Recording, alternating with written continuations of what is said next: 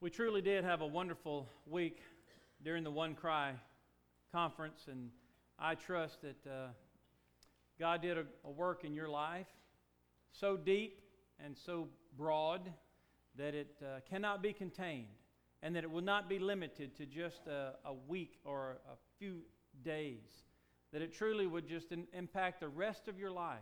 That's what I'm praying for me, that it would impact the rest of my life, what God was showing me and still is teaching me, and that it would spill over from our lives into our homes and into our communities, and God would truly make it a big difference. And as Susan and the choir just sang, the gospel changes everything, and it is changing us. We need to let the power of the gospel of Jesus Christ truly change us and transform us into the person that Jesus Christ died for you and I to be. We do have a whole lot to thank God for. And as we think about the events of the last week or month or so, what God has done in our lives through revival, and we have a lot to give Him glory for and praise for. God is worthy of our praise. As we set aside this time, and we, as Ryan, our revivalist, explained to us about the consecration and the concentration. Every Sunday is a consecrated day that we set aside to concentrate on His Word.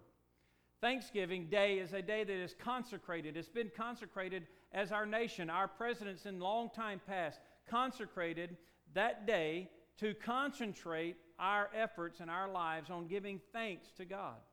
And so it's right for us to do that. And as David prayed in his prayer a moment ago, it's not limited to just one day. We should be doing that every day, just as our worship and our Bible study and our relationship with God is not limited to Sunday. It should be a part of every day of our lives. But today is a consecrated day where we concentrate on the Word of the Lord. And so as we do, I'm going to ask you to turn to the Gospel of Luke chapter 19. We're going to read some verses here about praise.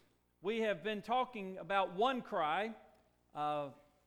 We started back at the 1st of October. We talked about the one cry the church needs to make. The first is repentance, to turn from our wicked ways and to turn back to God. Now we're talking about the church. We're not talking about the nation. We're talking about the church of Jesus Christ all over the world, beginning with you and me and beginning with this church.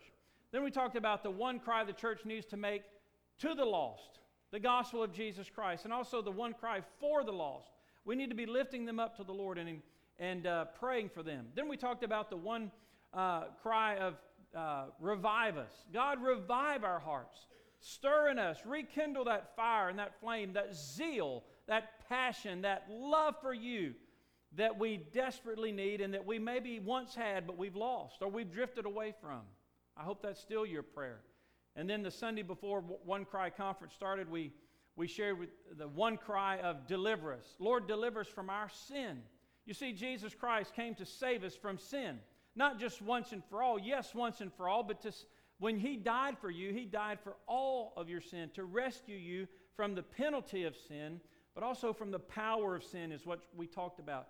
God, deliver us from giving in to sin over and over again, and deliver us from the evil that's in this world.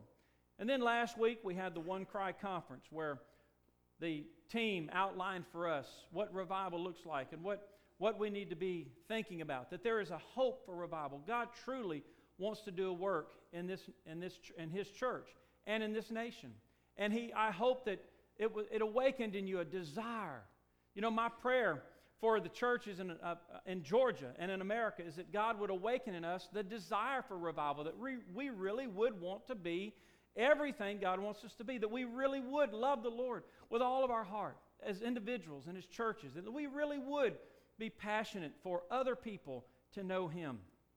And so that's where we left off this past week. But today I want to finish up this series, One Cry, with the cry of praise. The cry of praise. In Luke chapter 19, verse 28 through 40, would you stand with me as we honor the Lord and read His Word together? Follow along as I begin in Luke 19:28. When He had said this, He went on ahead, going up to Jerusalem, the He being Jesus. And it came to pass, when He drew near to Bethphage and Bethany at the mountain called Olivet, that he sent 2 of his disciples, saying, "Go into the village opposite you, where as you enter you will find a colt tied, on which no one has ever sat. Loose it and bring it here. And if anyone asks you, 'Why are you loosing it?' thus you shall say to him, 'Because the Lord has need of it.'" So those who were sent went their way and found it just as he had said to them. But as they were loosing the colt, the owners of it said to them, "Why are you loosing the colt?" And they said, "The Lord has need of him." Then they brought him to Jesus, and they threw their own clothes on the colt, and they set Jesus on him. And as he went, many spread their clothes on the road. Then, as he was now drawing near the descent of the Mount of Olives, the whole multitude of the disciples began to rejoice and to praise God with a loud voice for all the mighty works they had seen, saying, "Blessed is the King who comes in the name of the Lord, peace in heaven and glory in the highest." And some of the Pharisees called to him from the crowd, "Teacher, rebuke your disciples." But he answered and said to them, "I tell you that if these should keep silent, the stones would immediately cry out." Let's pray. God, you have a message for us today from your word. Oh God, we give you our ears and our minds and our hearts. Holy Spirit, give us ears to hear what you're saying to us. Give us the mind to understand it and the heart to obey it, the hands and the feet to do it. For we ask in Jesus' name, amen. You may be seated. I want to show you this morning, the first thing I want to show you is some characteristics of genuine praise. First of all, we see in verse 36 that genuine praise is unequaled. They spread their clothes on the road. That is, they took off their overclothes, their coats, or whatever extra clothing they had, and they laid it down on the road for Jesus Christ to ride that donkey over. That was something they only did for kings. It was a recognized act of homage to a king, the way in which conquerors and princes were often honored. Casting flowers or garlands or evergreens before a warrior returning from victory or a king entering into his kingdom. It wasn't something you just did for any person. It was reserved for a king. It was reserved for a victor. Like in the Old Testament, as Jehu, when the officers of the army of Israel chose him as their ruler, he walked upon the garments which they spread beneath his feet. The Bible says, "Thus says the Lord, I have anointed you king over Israel." Then each man hastened to take his garment and put it under him on the top of the steps, and they blew their trumpets and said, "Jehu is king! Jehu is king!" And so it was a great celebration. But they didn't do that for just the priest going to the temple. They didn't do that for the common man going to the temple. It was reserved for the king. John, in his gospel account of this we just read in Luke, says that these branches were branches of the palm tree that they laid down, as well as their clothes. And the palm was an emblem of joy and victory. Now, we have this in our culture today, too. In fact, when a dignitary visits our country, and he disembarks from the plane, and he's moving from the plane to maybe his motorcade, or maybe he's moving into the terminal, what do you see on the ground between the plane and his motorcade? A red carpet.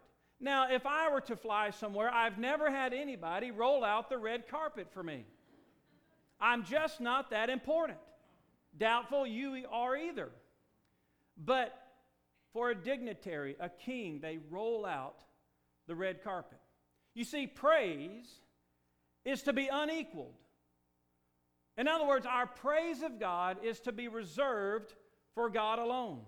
It should be something we do that only we give to Him. You remember Ryan, as he was teaching during revival, he told about a man who reserved one word only for God.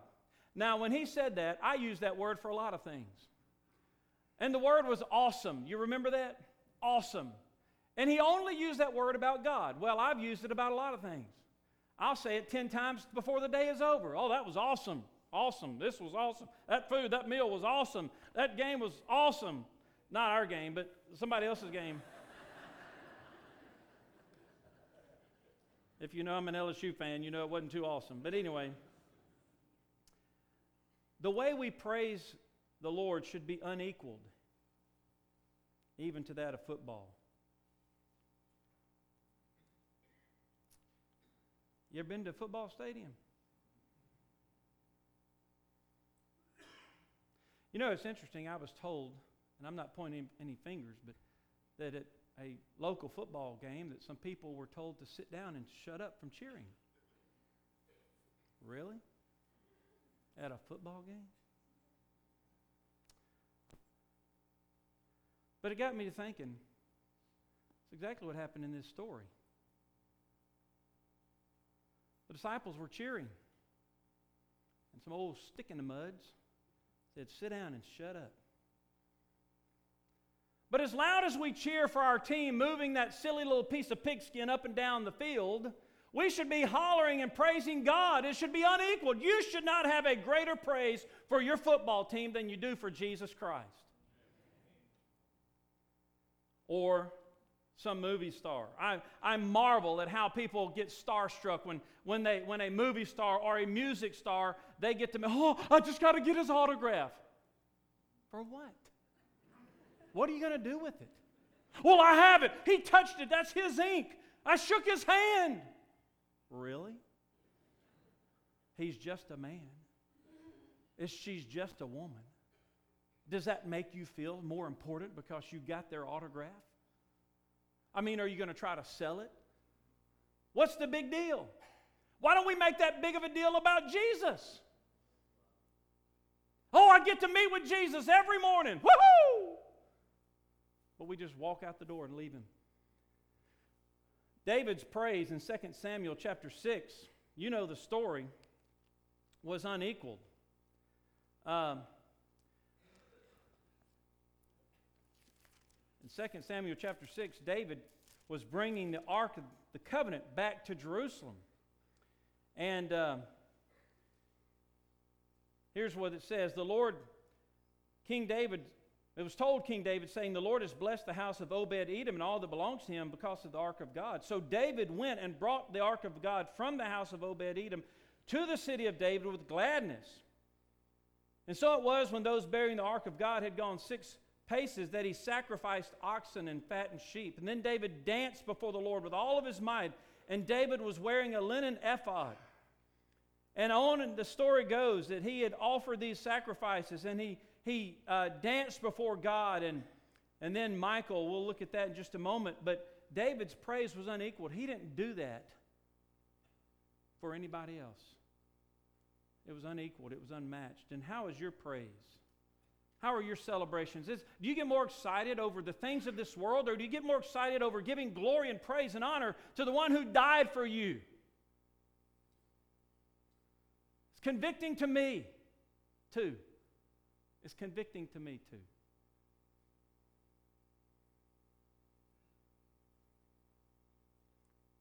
Praise is also united. United. Look back at verse 37 of our text. It says, the whole multitude of the disciples began to rejoice and praise God. Psalm 107, verse 1 and 2 says, oh, give thanks to the Lord, for he is good, for his mercy endures forever. Let the redeemed of the Lord say so. It was unrestrained, it was unhindered, and united. They all lifted their voices in praise, singing praise to Jesus Christ. It wasn't that there were some people who were singing, as happens in churches today, and by the way, that's a great reason I sit on the front row. I don't have to look at who is and who isn't worshiping or praising God. I'm just focused on me and God. A lot of times I just close my eyes because I want to block out everything. I just want to focus on me and God. And so I'm not picking on any person here because I don't see who does what or doesn't do. But I cannot imagine a Christian who's been bought with the blood of Jesus Christ, who has the opportunity to sing and worship the Lord, that sits here like this when we're singing. I don't mean with your arms crossed. I just mean silent, stoic, stern. You say, well, preacher, you don't understand. I don't want to torture the people in front of me. You're not singing to them. You don't sing because you got a voice. You sing because you have a song in your heart. It don't matter what that person thinks about how you can sing. You know, the other night I was during revival. We were worshiping, and I just heard great male voice behind me and singing out loud. I went, wow, that's awesome. We need to get that guy in the choir. I don't know who that is, but as soon as we get a break, I'm going to turn around and see who that is and welcome him to the choir. And turned around, it was Brian Price.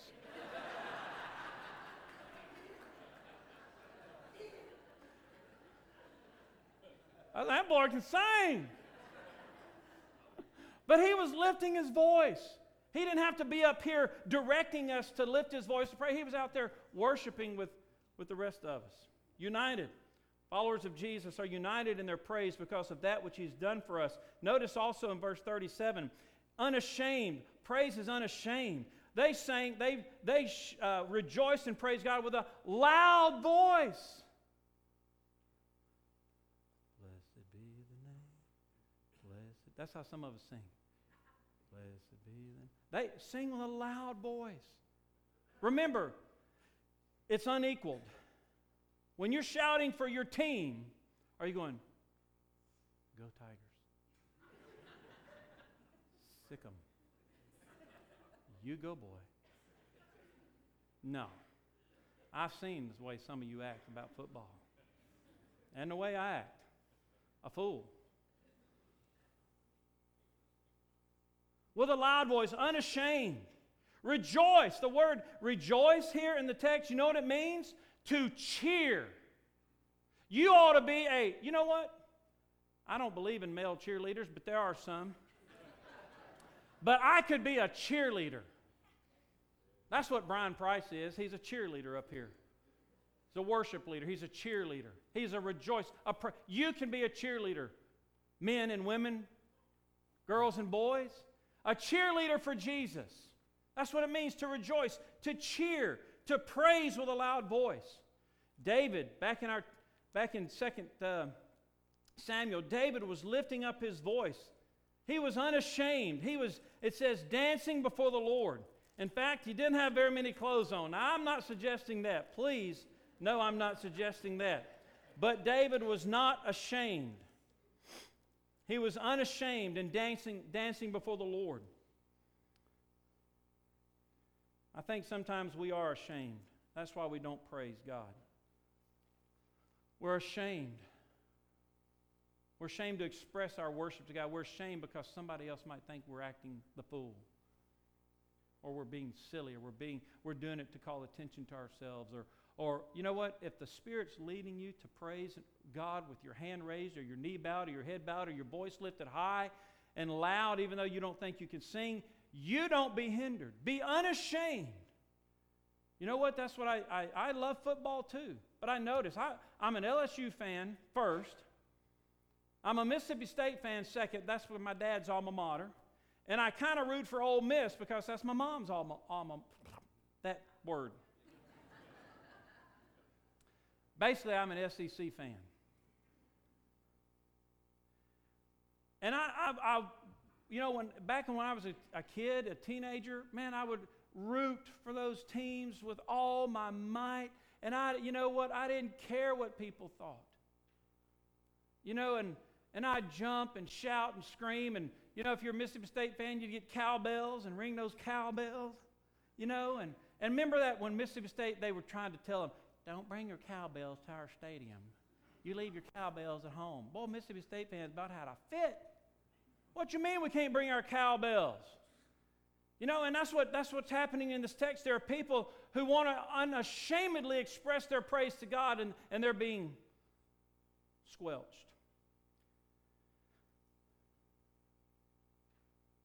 A body is not crippled till its heart has ceased to praise. Louis Albert Banks tells of an elderly Christian man, a fine singer who learned that he had cancer of the tongue and that surgery was required. In the hospital, after everything was ready for the operation, the man said to his doctor, "Are you sure I will never sing again?" The surgeon found it difficult to answer that question. He simply shook his head no. The patient then asked if he could sit up for a moment. He said, "I've had many good times singing the praise of God," he said. "And now you tell me I can never sing again? I have one song that will be my last. It will be of gratitude and praise to God. And there in the doctor's presence, the man sang softly the words of Isaac Watts' hymn, I'll praise my Maker while I have breath. And when my voice is lost in death, praise shall employ my nobler power. My days of praise shall ne'er be past, while life and thought and being last, or immortality endures. He unashamedly, there in the doctor's office, when he was told he could never sing again, unashamedly lifted up his voice to praise God. Praise is unrestrained. In verse 39 and 40, you see the Pharisees telling Jesus, rebuke your disciples, silence them, tell them they can't do that. That's not right. You know, the interesting thing is Jesus said, you know, if I tell these to keep quiet, then the rocks are going to start dancing and singing. Now, wouldn't you like to see that? Jesus won't stop you even if others want to. Michal, David's wife, despised David for dancing unrestrained and unashamedly before the Lord. She even said, and this back in 2 Samuel chapter 6, I'm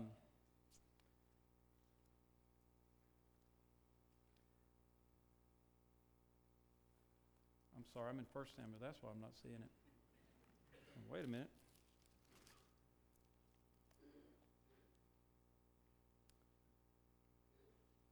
Michal came to meet David and said, how glorious was the king of Israel today. She was mocking him, uncovering himself today in the eyes of the maids of his servants, as one of the base fellows shamelessly uncovers himself.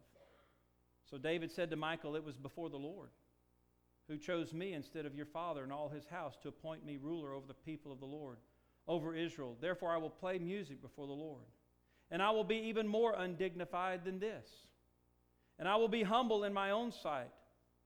But as for the maidservants of whom you have spoken, by them I will be held in honor. Therefore Michal, the daughter of Saul, had no children to the day of her death. Hey, listen, don't worry about the critics of your praise. Don't worry about what other people are thinking. It's not between you and them. It's between you and God. And that's not just in public, that's also in private. But praise is unrestrained. A silent love is acceptable, Henry Van Dyke said, only from the lower animals. God has given us speech that we should call upon His name. Worship is to religion what fragrance is to flower. So you see, praise is to be unequaled. You should reserve your highest praise for God. It's to be united with the body of Christ. It's to be unashamed, and it's to be unrestrained. But before I close, I want to share with you, I know because I know where some of you are, or I think I know where some of you are, because this is where we all get from time to time. Preacher, you don't know what I'm going through. There's no way I can praise. I don't feel like praising. I want to share with you this morning 3 reasons every believer has to praise God. And it's right here in our text. Verse 37. We praise God because of victory. Look at verse 37. And it says they began to rejoice and praise God with a loud voice for all the mighty works that they had seen. They had seen God do mighty things. Now, as you think about Thanksgiving, as you think about praise, you don't have to think very hard to think about the things God's done for you. Things He's already done.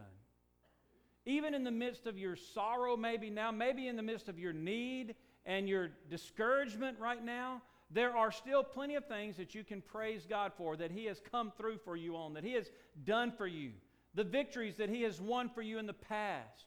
Praise Him. Begin praising Him for those things. Even if you don't feel like you have anything right now going on in your life right now that you can praise Him for, then look back at the mighty things He has done already.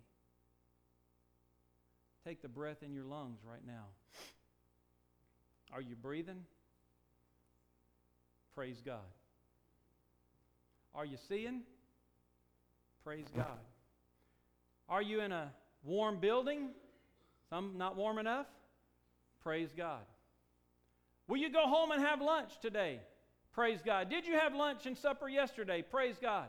Do you have a family? Praise God. Do you, whatever. Thank God. Praise God because of victory. You know, when Israel crossed the Red Sea, the Bible says in Exodus chapter 14, verse 30, the Lord saved Israel that day out of the hand of the Egyptians, and Israel saw the Egyptians dead on the seashore. Then Israel saw the great work which the Lord had done in Egypt, so the people feared the Lord and believed the Lord and his servant Moses. Then Moses and the children of Israel sang this song to the Lord and spoke, and a whole chapter, almost at least half the next chapter, is the song of Moses of praising God for delivering them from the hand of the Egyptians. Then as Moses finishes singing, then Miriam, his sister, picks up the song, and she begins singing. Sing to the Lord, for he has triumphed gloriously. The horse and the rider he has thrown into the sea. If God never did anything else for you, but that's not going to happen. Because again, every breath you breathe, every sight you see, every step you take, every bite you put in your mouth, everything. But if he were to never do another thing for you, you have enough that he's already done for you to fill your mouth with praise if that's all you did for 365 days a year, 7 days a week, 24 hours a day.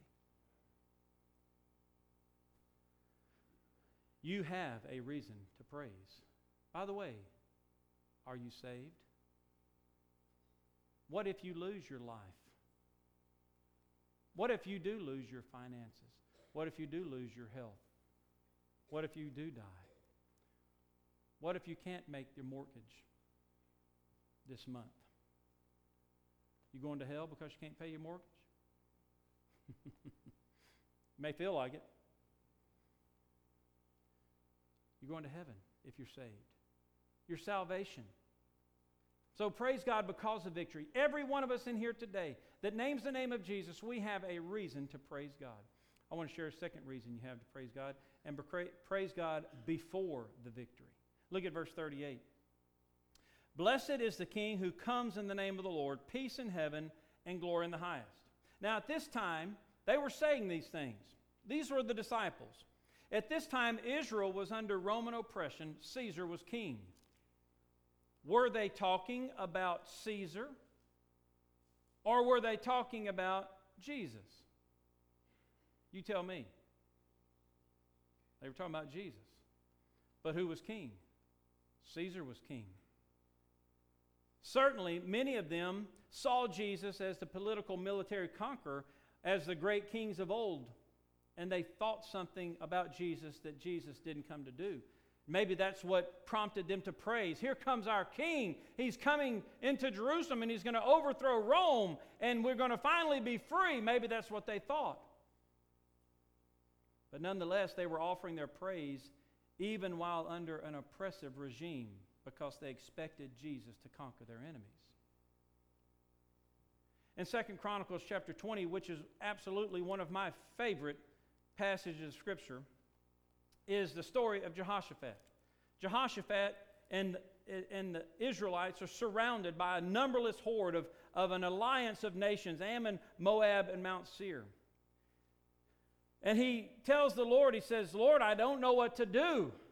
What are we supposed to do? But he says, I don't know what to do, but I'm looking to you. And God tells him exactly what to do. He tells them just to position themselves. Tells them not to be afraid, for the battle is not yours but God's. He tells them in verse 17, you'll not need to fight in this battle. Position yourselves, stand still, and see the salvation of the Lord who is with you. Do not fear or be dismayed, but go out against them, for the Lord is with you. He says in verse 20, believe in the Lord your God, and you shall be established. Believe his prophets, and you shall prosper. Now, notice what he tells the people. In verse 21, and when he had consulted with the people, he appointed those who should sing to the Lord, and who should praise the beauty of holiness. And as they went out before the army and were saying, praise the Lord, for His mercy endures forever. Now let me ask you this. You're surrounded by a numberless horde of soldiers coming against you, an alliance of nations. Maybe you're surrounded by a host of problems. You feel like the Apostle Paul, there's trouble on every side. Doesn't matter where I turn. At home, trouble. At work, trouble. I don't even have anything to do, and I don't have the money to pay these bills. Trouble, trouble, trouble, trouble. All the way around you, everywhere you turn, you see trouble. I don't have anything to praise God for. Well, then praise Him anyway. Before the victory. Here's the people of Israel. They're surrounded. They're fixing to be, in their minds, annihilated because they hear the history of what these soldiers and these armies had done to peoples before them. But they began to praise the Lord. Verse 22, now when they began to sing and to praise, the Lord set ambushes against the people of Ammon, Moab, and Mount Seir, who had come against Judah, and they were defeated. And you can read the rest of the story in 2 Chronicles 20. The story is told of the citizens of Feldkirch, Austria. As Napoleon's massive army was preparing to attack, they didn't know what to do. Soldiers had been spotted on the heights above the little town which was situated on the Austrian border. A council of citizens was hastily summoned to decide whether they should try to defend themselves or display the white flag of surrender. It happened to be Easter Sunday, and the people were gathered at the church. The pastor rose and said, friends, we've been counting on our own strength, and apparently that has failed. And this is the day of our Lord's resurrection. Let us just ring the bells, have our services as usual, and leave the matter in God's hands. We know only our weakness and not the power of God to defend us. The council accepted his plan, and the church bells rang. The enemy, hearing the sudden peal, concluded that the Austrian army had arrived during the night to defend the town, and before the service ended, Napoleon's army broke camp and left. What would happen in your life and in your situation while you're waiting on God to work and you're griping and complaining? What if you turn that around and turned it into praise and adoration for God? You see, all throughout the Scripture and even history, praise preceded victory. They even, Brian, you know this, put the choir in front of the soldiers. I'm for that.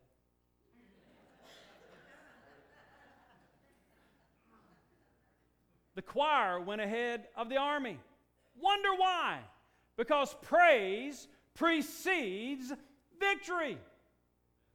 Every one of us has a reason to praise, because even though we're in defeat and in the throes of our problems, if we lift our voice to God, if God even doesn't fix our problems, He fixes our hearts aright.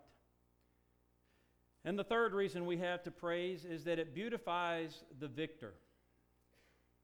Praise beautifies the victor. It says, blessed be the King who comes in the name of the Lord. He says in verse 37, they began to rejoice and to praise God, and they blessed the King who comes in the name of the Lord. You know, Olympic victors, we just had the Olympics this year. In the ancient Olympic Games, there was only one winner per event. There was not first, second, third. There wasn't gold, silver, bronze. There was one winner per event. And they were crowned with an olive wreath made of wild olive leaves from a sacred tree. Now today, you know, the Olympic victors are beautified with gold or silver or bronze. They're adorned with those things, just as the ancient winners were adorned with the olive wreath. And see, that's what praise does. You lift high the victor. The gold medal winner always stands up on the center and most high platform. And he's adorned with gold. He's beautified with gold. That's what praise does. You see, it's not about you or me.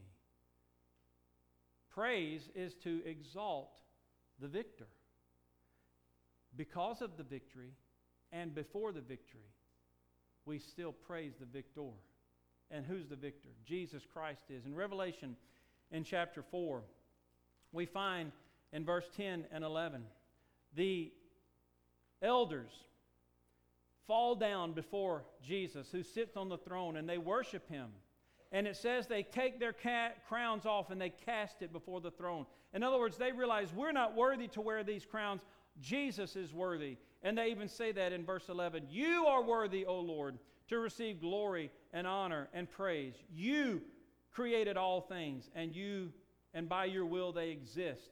And then in chapter 5, he says the same thing in verse 13, that they say blessing and honor and glory and power be to Him who sits on the throne and to the Lamb forever and ever.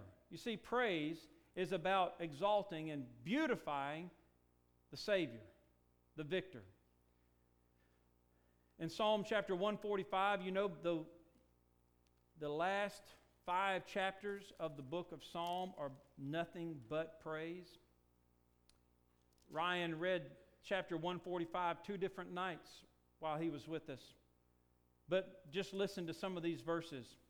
I will extol you, my God, O King, and I will praise your name forever and ever. Every day I will bless you, and I will praise your name forever and ever. Great is the Lord, and greatly to be praised. His greatness is unsearchable. And on in this chapter he goes. In chapter 146, verse 1, he says, praise the Lord, O my soul. While I live, I will praise the Lord. I will sing praise to my God while I have my being. Psalm 147, verse 1. Praise the Lord.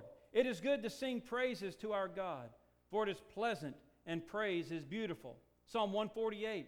Praise the Lord. Praise the Lord from the heavens. Praise Him in the heights. Praise Him all His angels. Praise Him all His host. Praise Him sun and moon. Praise Him all you stars of light. Praise Him you heavens of heavens, and you waters above the heavens.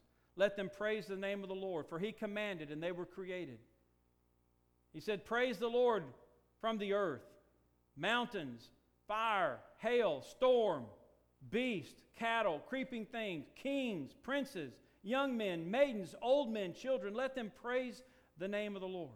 Then Psalm 149, praise the Lord, sing to the Lord a new song, and His praise in the assembly of the saints. By the way, I like that. Sing to the Lord a new song.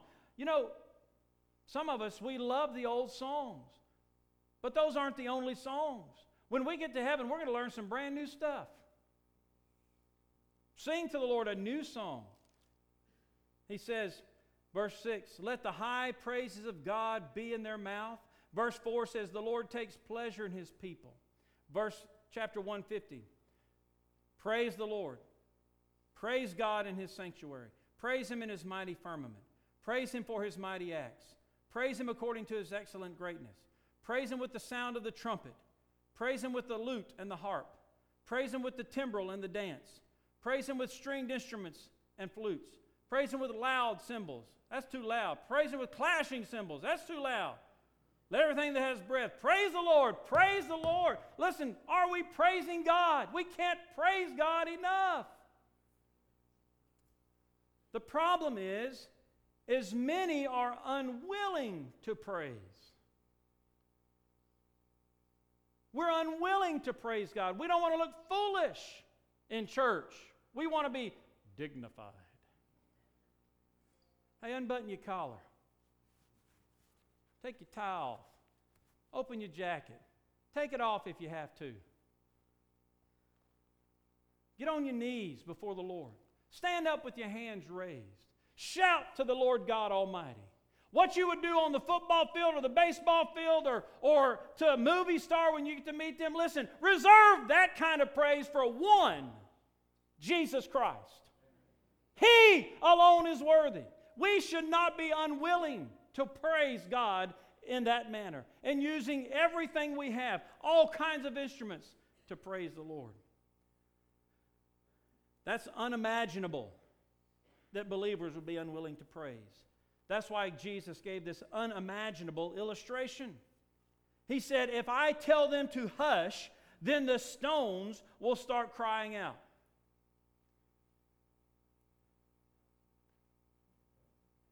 You know what? if I quit cheering for LSU and I convinced every LSU player, every LSU fan to quit cheering for LSU, and I'm tempted, sorely tempted.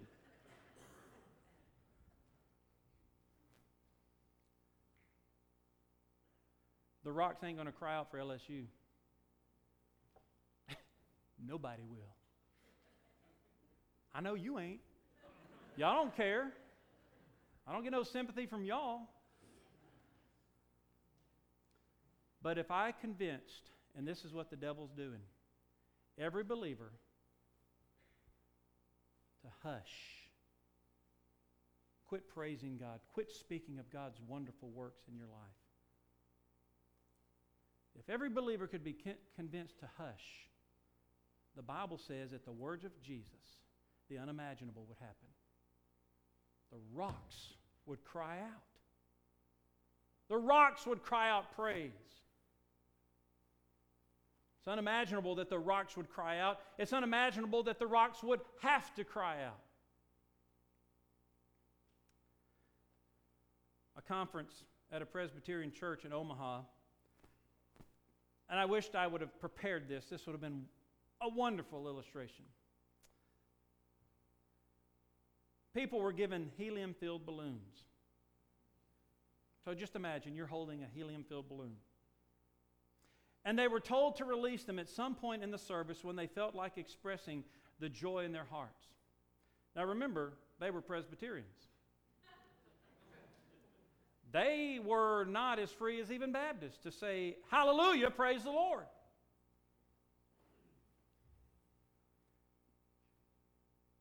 All through the service, balloons ascended.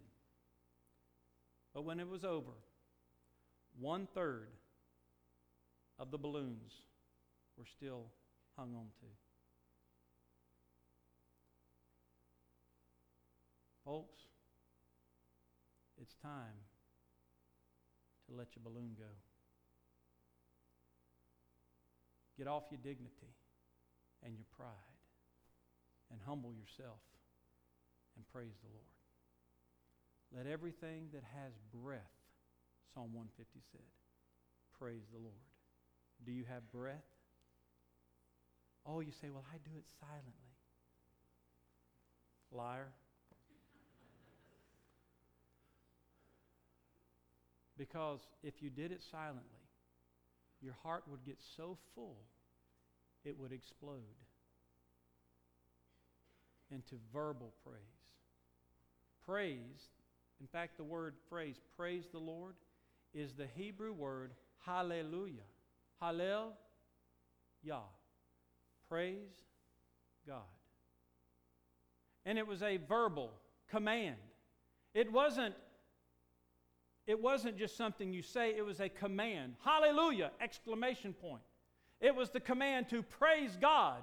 So as I just read for you in Psalm 145, 146, 147, 148, 149, and 150, the command, it said, praise the Lord, praise the Lord. It was the word hallelujah, hallelujah, hallelujah. It's commanding us in the last 6 chapters of the book of Psalms. Church of Jesus Christ, people of God, let's once and for all make the praise of God be on our lips, in our mouths, in our hearts. Let's make it unequaled. Let's be unashamed. Let's be united in doing it. And let's be unrestrained in our doing it. It's time for us to praise our God. Is He worthy? He's worthy. He's worthy. Would you bow with me?